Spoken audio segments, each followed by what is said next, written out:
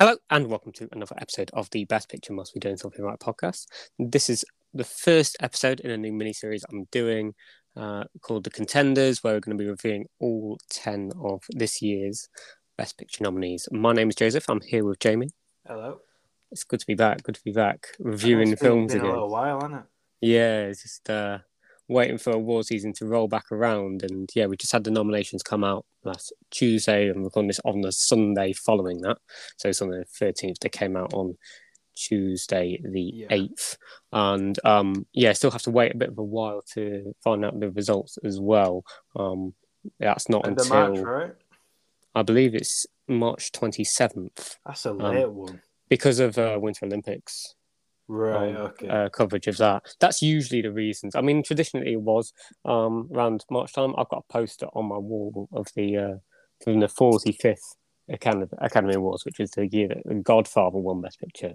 And it's got the date on there. It's March 27th, 1973. That was on a Tuesday, okay. so it's going to be exactly how many years? 49 years since then. Obviously, because The Godfather's just had its 50th release. Anyway, off topic. So the nominations came out on Tuesday. I did a predictions episode last week. I did all right in my predictions, not great, just over 70% correct. I'd hope to get better once the actual ceremony winners come around. But yeah, there's a couple of shockers in there. What are your general thoughts on the Oscar nominations this year? Well, there's a lot. It was a really good year for film. It was 2021, but yeah, I don't think there's another Godfather.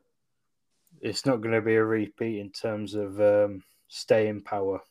Yeah, as it was 50 years ago. Yeah, is my view of it. So But there's no memorable really, ones that are gonna, hold the test of time. So. Yeah, The films are all really quality, but like I wouldn't say it's a bit of a negative start. But I'll leave it on the note that the films are all really quality, and it's a tough year. And I think there's a few obvious contenders and a few sneaky ones in there that might get there because it's preferential voting. Mm-hmm. Who I think we'll talk about in a bit more later. That might sneak their way into the win. Like if they get third or fourth choice, if a lot of people put it as like a third or fourth choice, it's going to like Green Book, as we talked about before. Yeah, maybe. I mean, it's actually a good point, to be fair, because one of the big reasons that Green Book won, it was up against Roma, which had a couple of difficulties to overcome. The first one being that a foreign language film hadn't won Best Picture. It's since happened with Parasite, but that was more of a film you could root more towards. It was much more rewatchable. And I saw a poll the other day was saying, what's the best Picture winner of like the last four winners? So Nomadland, Parasite, Green Book, and The Shape of Water. And contenders. And Parasite was like 90% of the votes. Of course. So, it was one of those ones where it had a lot going for it. Up against 1917. It had just that passion of support. And it was one of those ones where, while I was watching the ceremony, as soon as Bong was announced as director winner, it was like, this contest is just over. It just has one Best Picture at this point. If Sam Mendes wasn't going to win Best Director, then it just wasn't going to win Best Picture. So that was one thing it had to overcome. The other thing it had to overcome, which will bring us on to the film that we're talking about today, is the Netflix factor. A lot of people in the industry, a lot of people in the industry are very against the new Netflix method of putting their films straight onto Netflix rather than going releasing in cinemas. This one has been released in cinemas, this film that we talked about today, The Power of the Dog, which is also the frontrunner for Best Picture and the nomination leader with 12 nominations this year. And it's also available on... And it's a Netflix film. Absolutely. So that is something that has to overcome. But I think post-pandemic, it's a case where, like last year, all of the films basically went straight on VOD. So Nomadland was a Hulu film, for example, just because we couldn't see these films in cinemas most of the case. But we could see most of these films in cinemas this year. Add it to the list of the million things that the pandemic changed is that now that the Oscars have to take streaming distributed films a lot more serious. Absolutely. And I do think now is probably the time for a streaming-based film to win Best Picture. I don't know if you'd class Nomadland as that film, but it did still do pretty well at the box office, actually, in fairness, based on its 5 million budget. I was looking at this because I was going to see that if The Power of the Dog won Best Picture this year, it will be the lowest grossing film to ever win Best Picture. I was just double checking. Right. Okay, it's Nomadland. Well, that's not Nomadland made like 35 million in the box office still.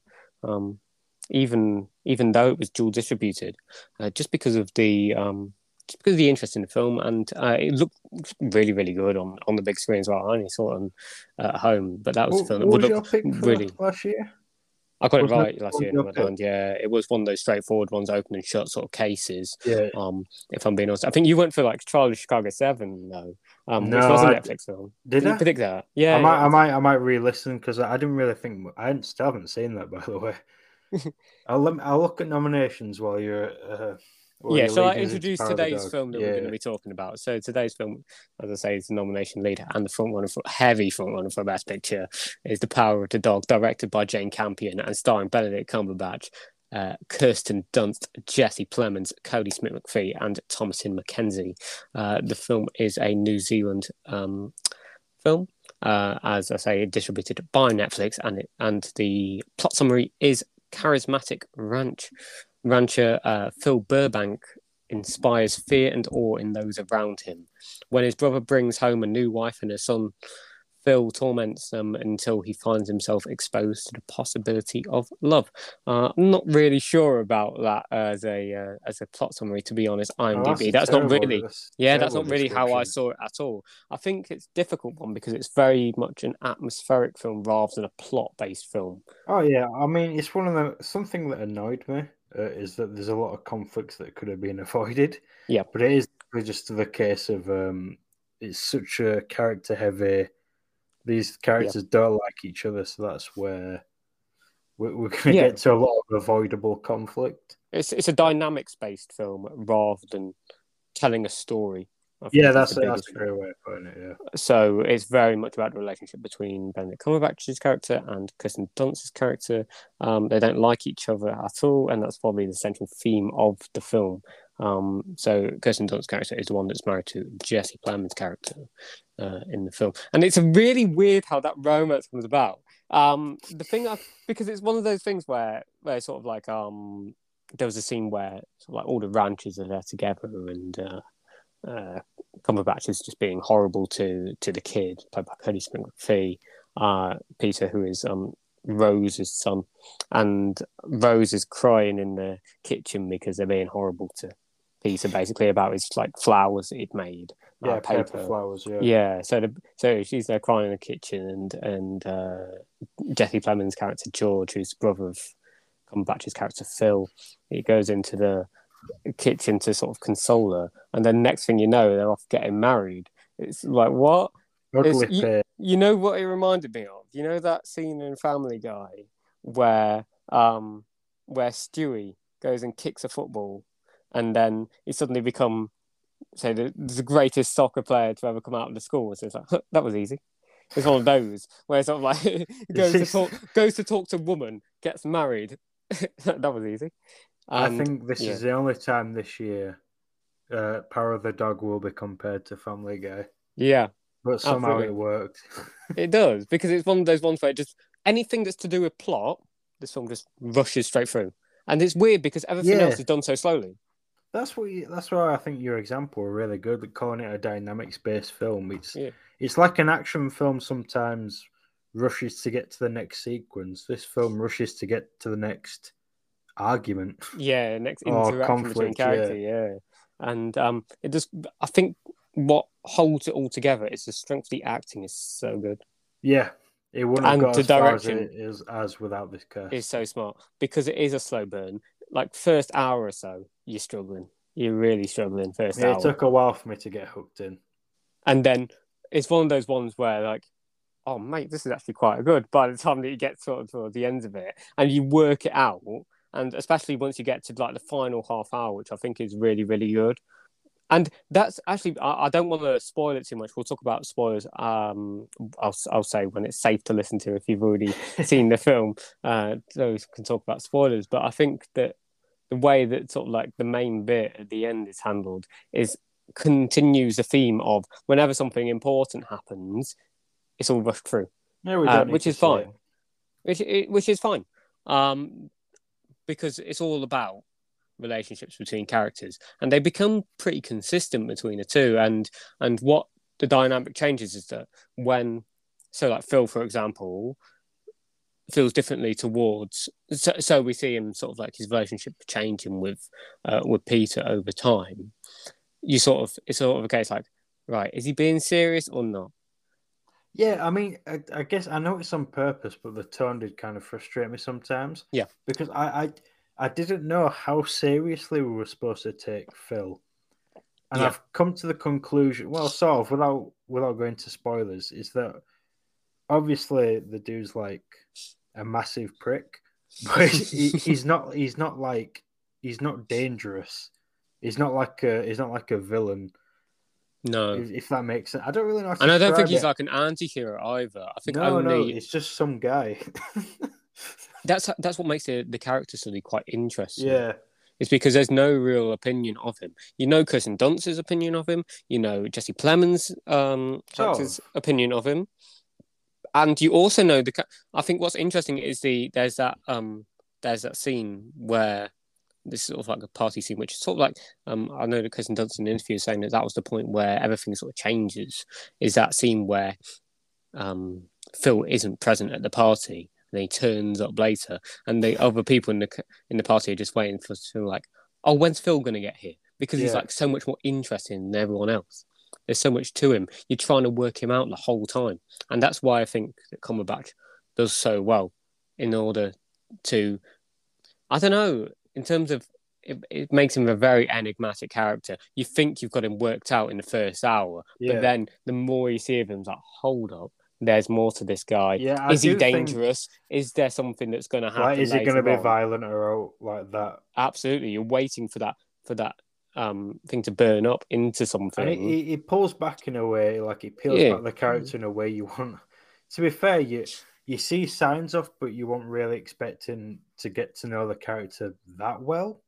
yeah. Obviously, we won't go into details, but I thought, I thought we were going to be one of them films where it just keeps the main character like enigmatic and shrouded in mystery for the entire time. But actually, it all makes sense.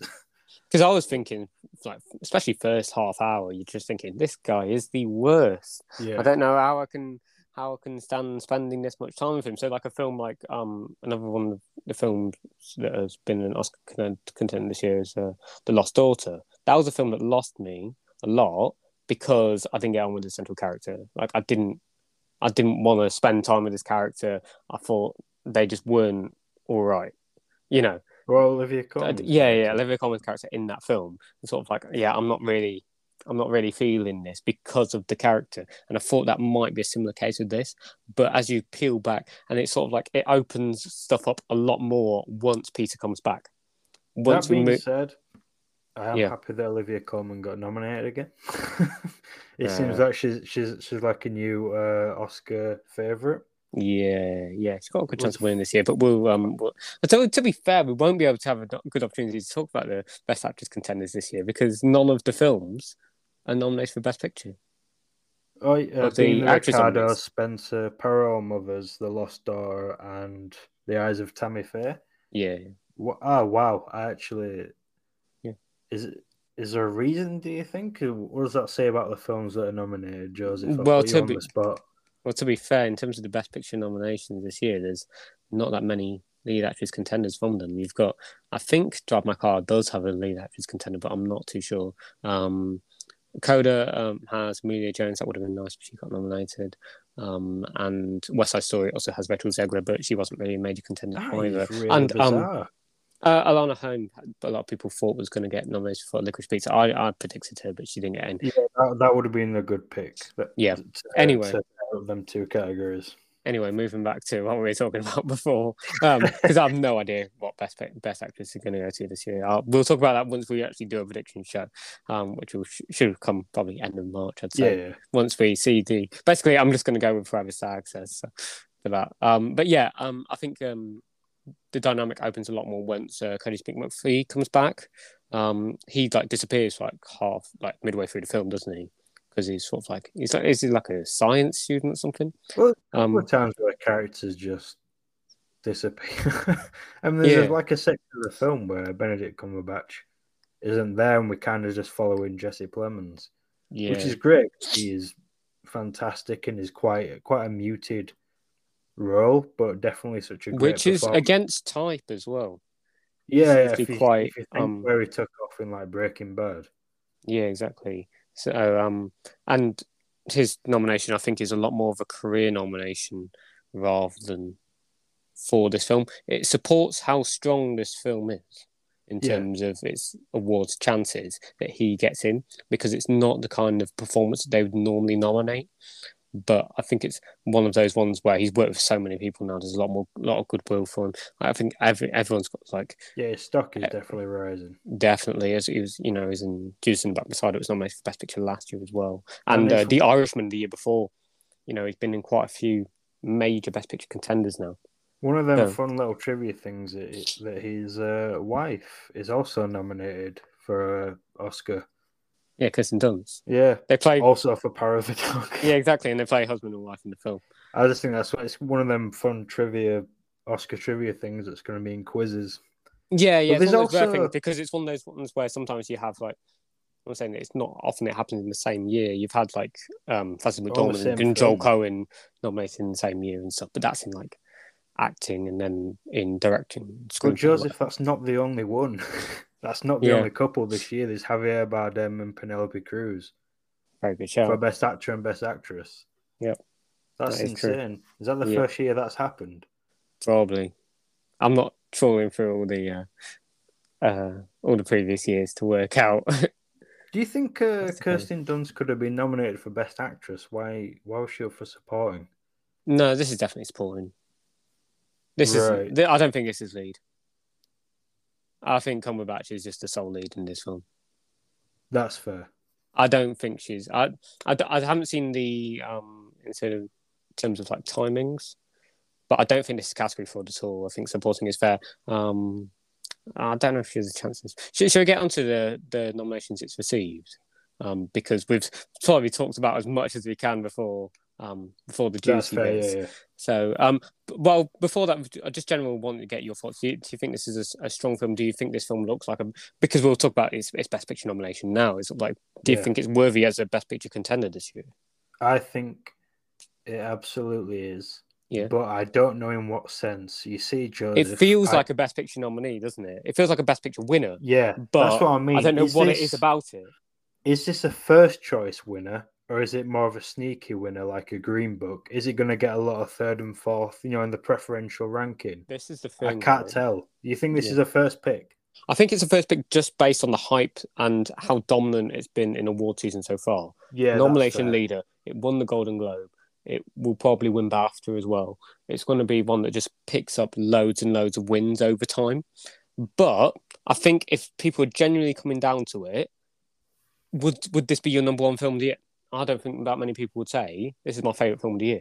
I But think is it it's a the good most film. Oscar I think it's worthy? very Yeah, strong, but it feels like a Best Picture winner in yeah. terms of its look, its direction, the standard of its acting. The fact that it's been nominated in 11 different categories, 12 nominations in all, shows how strong it is as a technical film as well as an above the line film, which really strengthens its case. But what I'm struggling with is when it really comes down to it, can you genuinely say that this would be your favorite film of the year? I find it hard pressed for people to say that it is.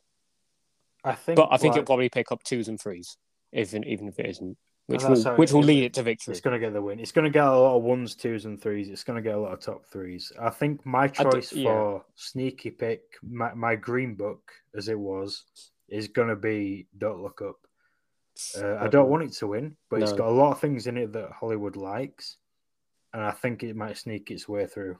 Lucky for the nomination, if I'm being honest. That isn't just nah. I can't see that. I'm But afraid it didn't get director. Belfast might get a lot of top threes. Belfast didn't get That editing. That's the thing, and it missed in two At places least where it it's got should have best got. director. Swings and Yeah, roundabouts. It did get best director, which helps. Yeah, over Denis Villeneuve for Dune, which is probably the surprise miss of the day, which I think pretty much everyone had in their predictions. No, I'm not against it though. I don't know a big fan of Dune, but we'll review that once it comes to it. June did not get as much love as I think It people was were supposed to. expecting. People were expecting it to be nomination leader. It still got double figures. Still got 10. It's very much the populist choice of this year. Yeah. But I can't see it winning if I'm being honest. I think it's a similar case with Best Actor as well, in terms of the way that I've been listening to quite a few Oscars podcasts and sort of like in preparation for these shows, and there's the case where when talk about Best Actor, a lot of people are saying, I think it's between Benedict Cumberbatch and Will Smith, but my favourite was Andrew Garfield. It's stuff like that which I think is just really interesting. And If the it's so voters do disappointing. the If same Tick Tick thing, Boom had got into Best Picture, I'd be thinking maybe Andrew Garfield takes this. But at the moment, it is definitely between Cumberbatch and Will Smith. Do you think Cumberbatch does enough in this film to win Best Actor? I don't think he does. Will Smith might get the career win. Yeah. And his I haven't seen it yet, but his performance is also completely worthy, as far as I understand. So, have you seen it? I have seen King Richard. Right, yes. interesting. What were you thinking then? I mean, again, we'll talk about this when we talk about King Richard in full, but it's sort of like, I think that film works so much better as a film about Venus Williams more than it does about Richard. So once it changes its directional sense into being about the progression of Venus Williams' career rather than the idea of Richard as the coach to sort of like build these kids into the best tennis players of all time.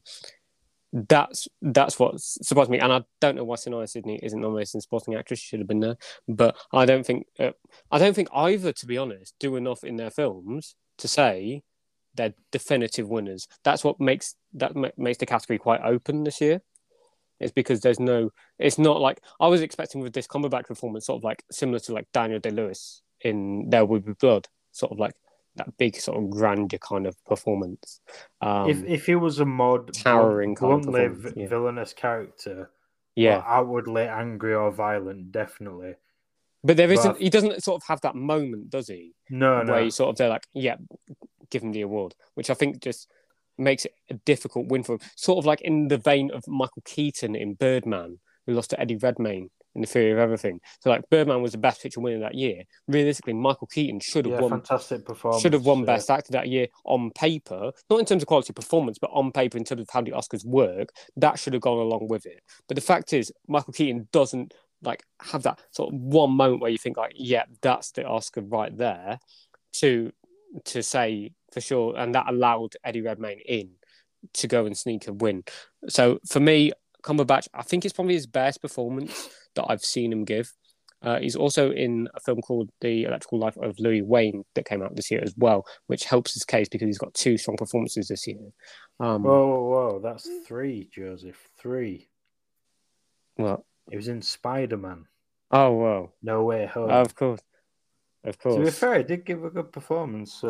So yeah, I mean, he's being watched. That's the thing. So he's campaigning hard as well for this victory. So I wouldn't be surprised if Cumberbatch wins. Apparently, Will Smith is doing no campaigning at all, which does surprise me. He'd be the kind of person that I'd thought would be, the phrase is kissing babies. But I maybe not at this point. I don't know.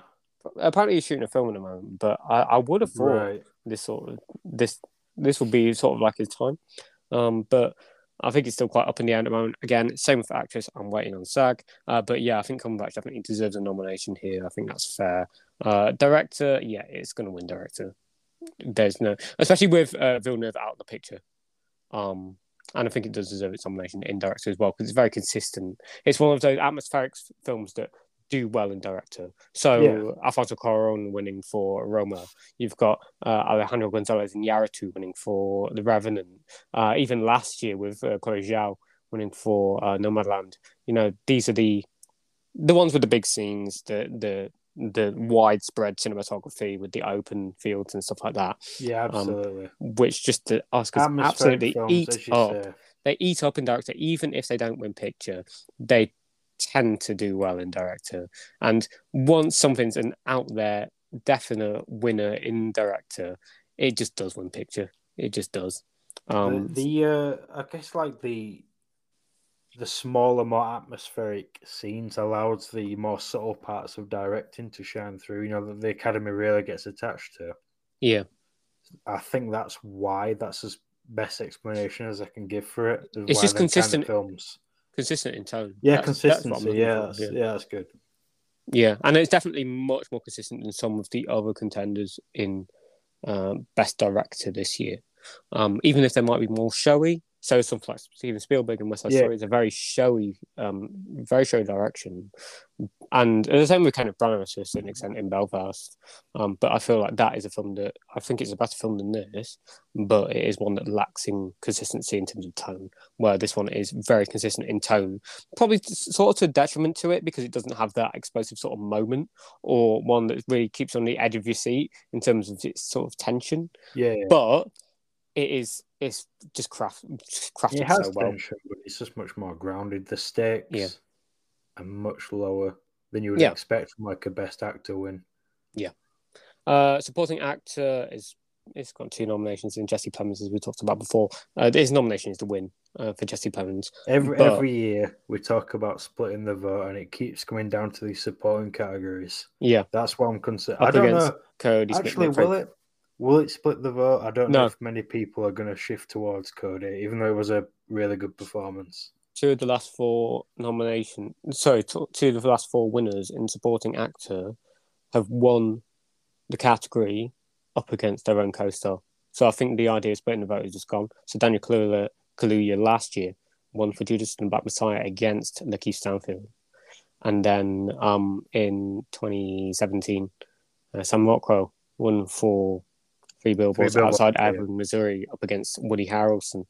So I don't think splitting the voters like. I don't think it works that way anymore. Because the thing is, Jesse Plemons, he's got BAFTA and he's got the Oscar nomination. He hasn't been nominated at Golden Globe, wasn't nominated Critics' Choice, wasn't nominated SAG. So Curtis McPhee already won the Golden Globe. He's gonna win everything else, and he's gonna win the Oscar. It's much more of a showy performance. He has much greater impact on the film.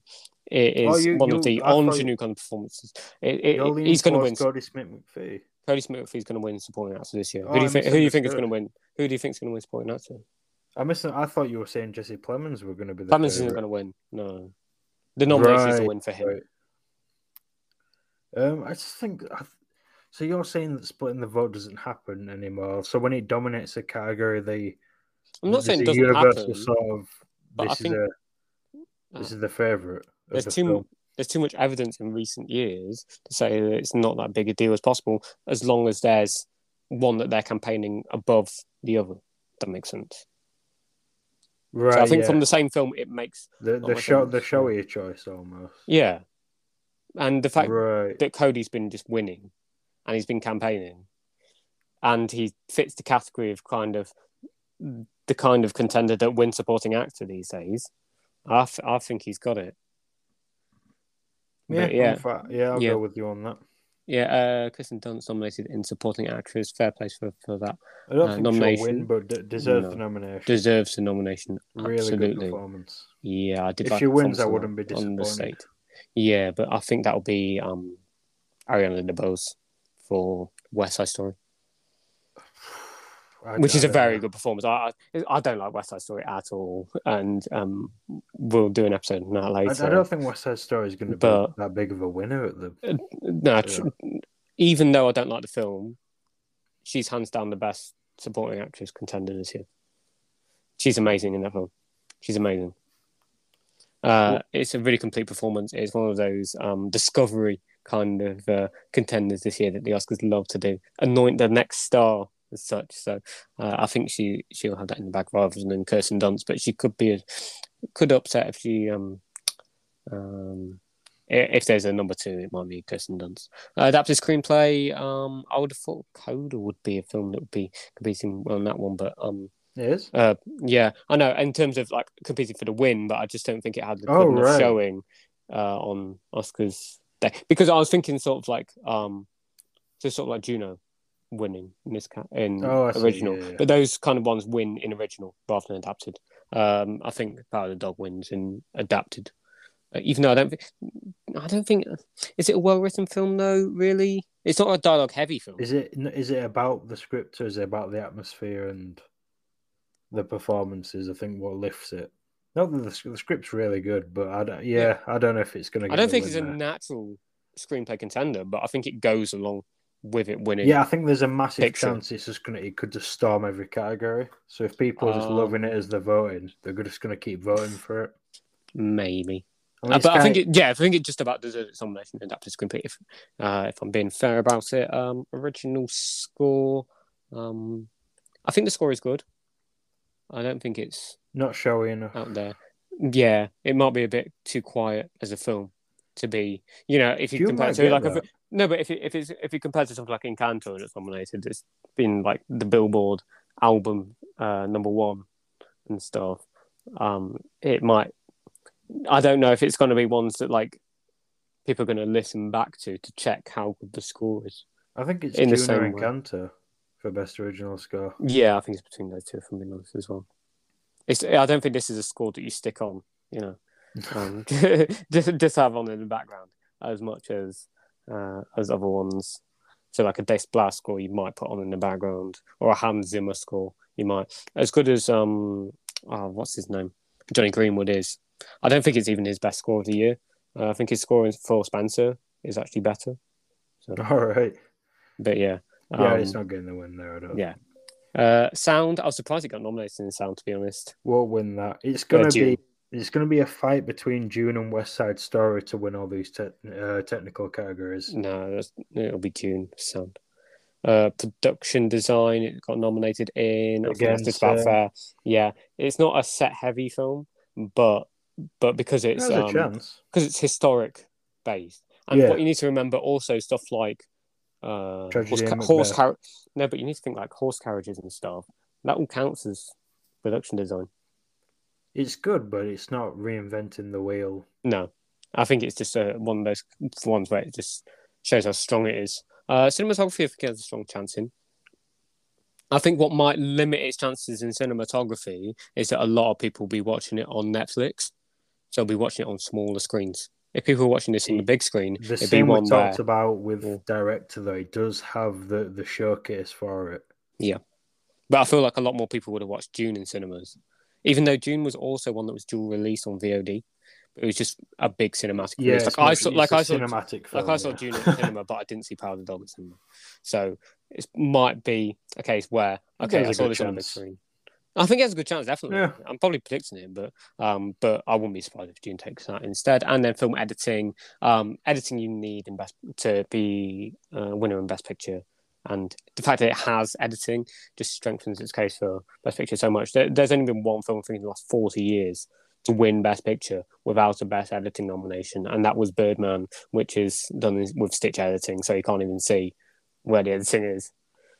So, let's have a look. We're living in a post-Bohemian Rhapsody world. Yeah, of course. So let's not talk about the tradition of editing. I want to think that one as a yeah, I hope so. That year was horrible. I remember watching that ceremony thinking there was a genuine chance of Bohemian Rhapsody winning Best Picture because it won literally all of its other categories up to that point. Yeah. So I was thinking it's sort of like when Green Book won, even though it's a terrible winner and by far the worst of the nominees of the winners for the last decade, it was still a bit of a relief just because it wasn't Bohemian Rhapsody. So we'll move on to the spoiler section, I think, now. To those that haven't seen the film, would you recommend people check it out? I don't know. I was going to say give it a try, but the first hour is just such a... You have to commit yourself to it. It is, you've got to be in the right mindset. With what we've said so far, if it sounds like if this very atmospheric, historical, character-driven film, if you like that, you'll love it. If not, then... You might struggle with it. To be honest. Unless it wins, and then I think it's worth you seeing why it won. Yeah. I think it's worth checking out just for award purposes. But I give it 4 stars in my review when I first saw it, which I think is about fair in terms of its quality. But I don't think it's one of the year's best at all. But yeah, if you haven't seen it, I'd recommend checking it out. Just to see what the hype's all about. And if you haven't seen it and you don't want the film spoiled for you, I'd recommend turning off the podcast now. Thank you very much for listening, though. Thank And you. if you have seen the film, continue listening, and we'll talk about the final half hour, which is the most exciting bit. Yeah, that's true. Okay, let's talk about the final half hour or so on the film. That's So I think the sneaky little shit. the most interesting part of this film is the relationship that we don't actually see, the one that's already happened. It's the relationship between Phil and the legendary Bronco Henry, the greatest rancher that's ever lived. You know what? Is a hero, is the new hero of the Old West, I'd say.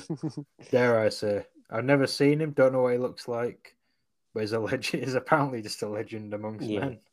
And that sort of relationship makes the sort of relationship between Phil and with Cody Smith McPhee's character, who I've forgotten the name of. Bear with me a second. Peter, yeah. That's what makes their relationship, especially in the last half hour of the film, really interesting, because you can tell Phil is trying to be the Bronco Henry to Peter. I don't know to what extent, though. Is it going as far as he did with Bronco Henry, or is he just trying to be that, like, role model? He sees himself in Peter and is like, I can do for him what Bronco Henry did for me, you know, toughen him up. Yeah, and it's also that trying to be the, you know, because he's sort of like step uncle, isn't he? In the film, he's trying to be the, you know, I think male role model. Yeah, exactly. Stepping up in terms of, I think, just to put one over Rose and George. Well, he starts off like that, and then he starts to actually connect with him and see that he's not as soft as he thought he was. Yeah, actually, it's a really interesting dynamic. I can do something with this.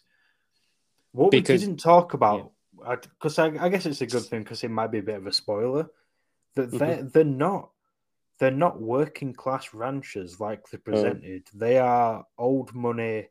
Yeah. From big houses. Yeah, they went to college, or at least Phil went to college. He studied like the arts, the classics, like Greek and Latin. So he's not like the working class hero he puts himself forward as. They've gone out there, they bought this land, I don't know, just for the easy money and the great location of it. Well, relatively easy money for them, who can just hire workers. You know, the parents I'm talking about here. Yeah.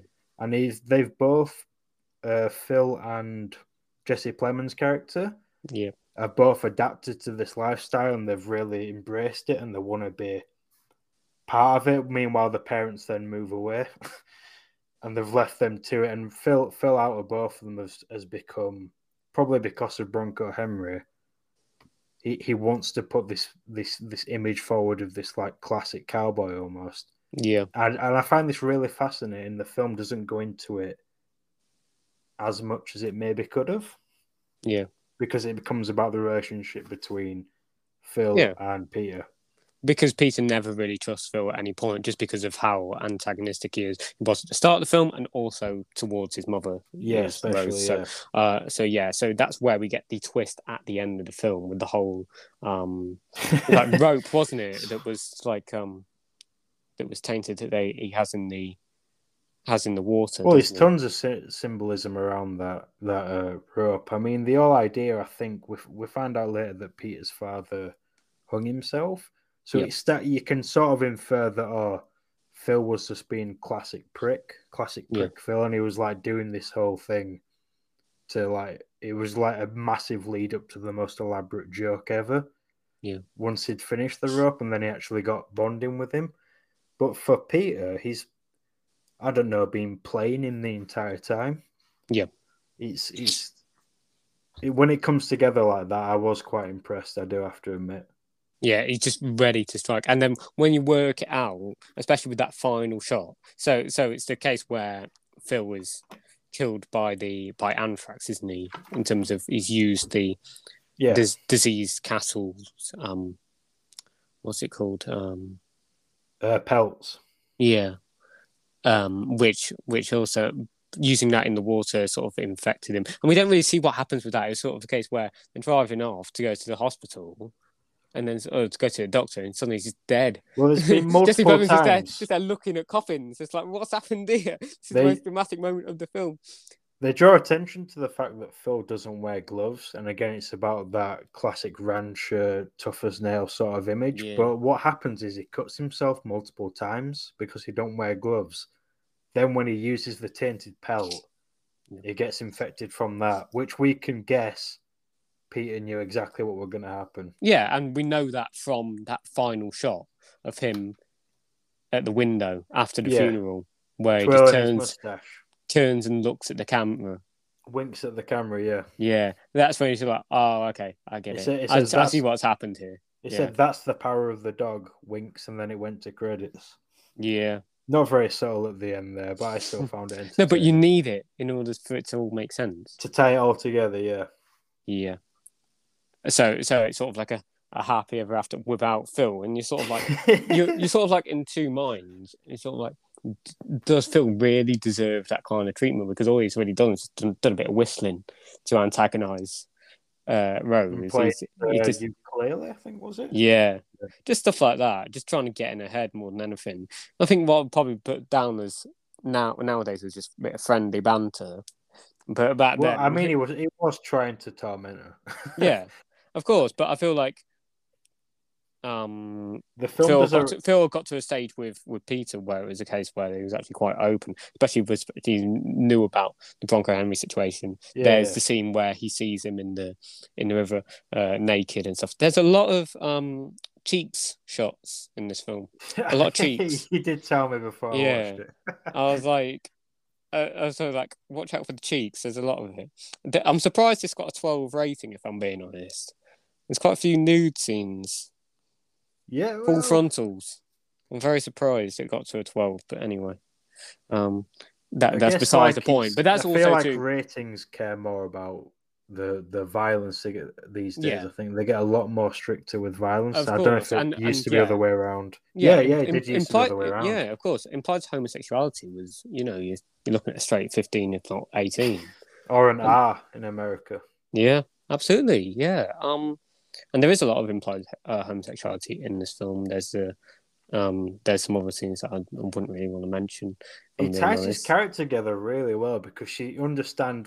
Not only is he wanting to be like this rich dude wants to live like the cool rancher lifestyle as he sees it, like he's romanticized it, but he's projecting this outward, very very stereotypical image of masculinity. Yeah.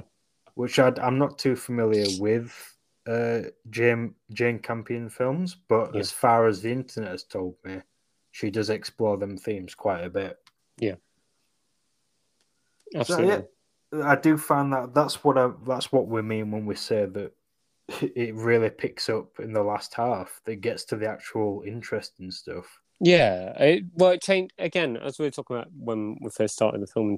Started the show in terms of how it's a dynamics-based film. You're waiting for more dynamics to evolve. Yeah, and because the dynamic between Phil and Peter at the beginning of the film is really interesting, but then as soon as sort of like Peter goes away, it becomes a lot less interesting in terms of the relationship between George and Rose is not that interesting at all. It's sort of like because it's rushed so much in terms of to get to a point where it's consoling each other, and then they're married and stuff. So you're waiting for sort of like new relationships to form over time, and then once it gets back to a guy that seeming like it's sort of like a bully situation, isn't it? A bully trying to be friends with him, and whether it's a case of forgiveness or revenge, that's always the case, isn't it? I think that's just that's always the case when a bully tries to be friendly with someone that they bullied. Does the victim where the plot's going to go along with it and say, "Oh, I actually do want to be mates with you," or does he get to a stage where no, I'm not having this. I'm going out for revenge. I think a lot of it does come down to, of course, like Peter's relationship with his mother, and he's trying to protect her. Yeah. Because the film opens, I don't know if you remember the quote, but it opens something like, "What lengths would someone go to protect the mother?" Yeah. So I think he says that, and then he doesn't touch on it again deliberately for a while. So when it wraps back round at the end, you're like, oh yeah, no, Yeah. that was his motivation. And that's what But probably makes it stand out a lot as a potential Best Picture winner, because it does go sort of full circle. one Um, thing I will say is apparently, again, just according to what I've read, it abandons some interesting themes from the books that it could have yeah. touched on. So the theme of like parental abandonment or the Right. Yeah. relationship with the parents, it just sort of touches on it. And funnily enough, I recognised Frances Conroy immediately by her Yeah. voice. Hmm. And considering she recently came off of Joker, Yep. where she plays like an abusive mother in that, I Hmm. thought, oh, is it gonna? It's gonna Oh, go there, and yeah. It doesn't end well for her in Joker. I thought, oh, this is gonna explode with this character. We're gonna learn a lot about these two brothers and why they are the way they are.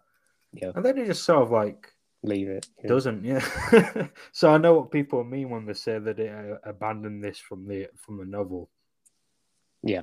and it could Okay. have done. It could have easily touched on that. Yeah. But such is the case with adaptations. Yeah. So I think we'll leave it there for today. Thank you for coming on.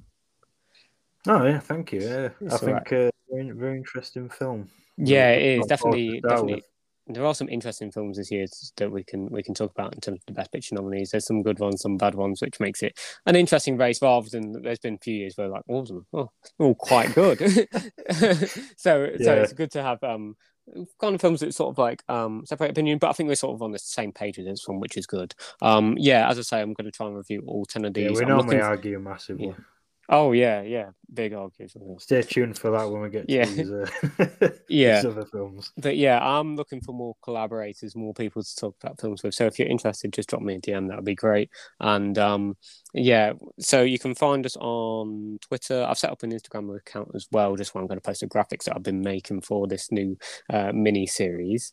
And that's all in sort of like the link tree that you can find on Twitter and all that. And that's also got all the places where you can listen to the podcast if you want to hear previous episodes, so from the previous series, and all the ones I'm going to be uploading on here. So yeah, some normal places: Anchor, Google Podcasts, Apple Podcasts, Spotify, all those good places. But yeah, hopefully do some more of those. Up until the ceremony, which, as I say, 27th of March. So try and get them all seen. I've seen 7 of 10 so far. I still need to see a couple more, but I need people to help me out in terms of reviewing these. So if you're interested, please let me know. So yeah, thank you everyone for listening, and hope you enjoyed the show. And I'll see you again next time. Thanks very much. Cheers.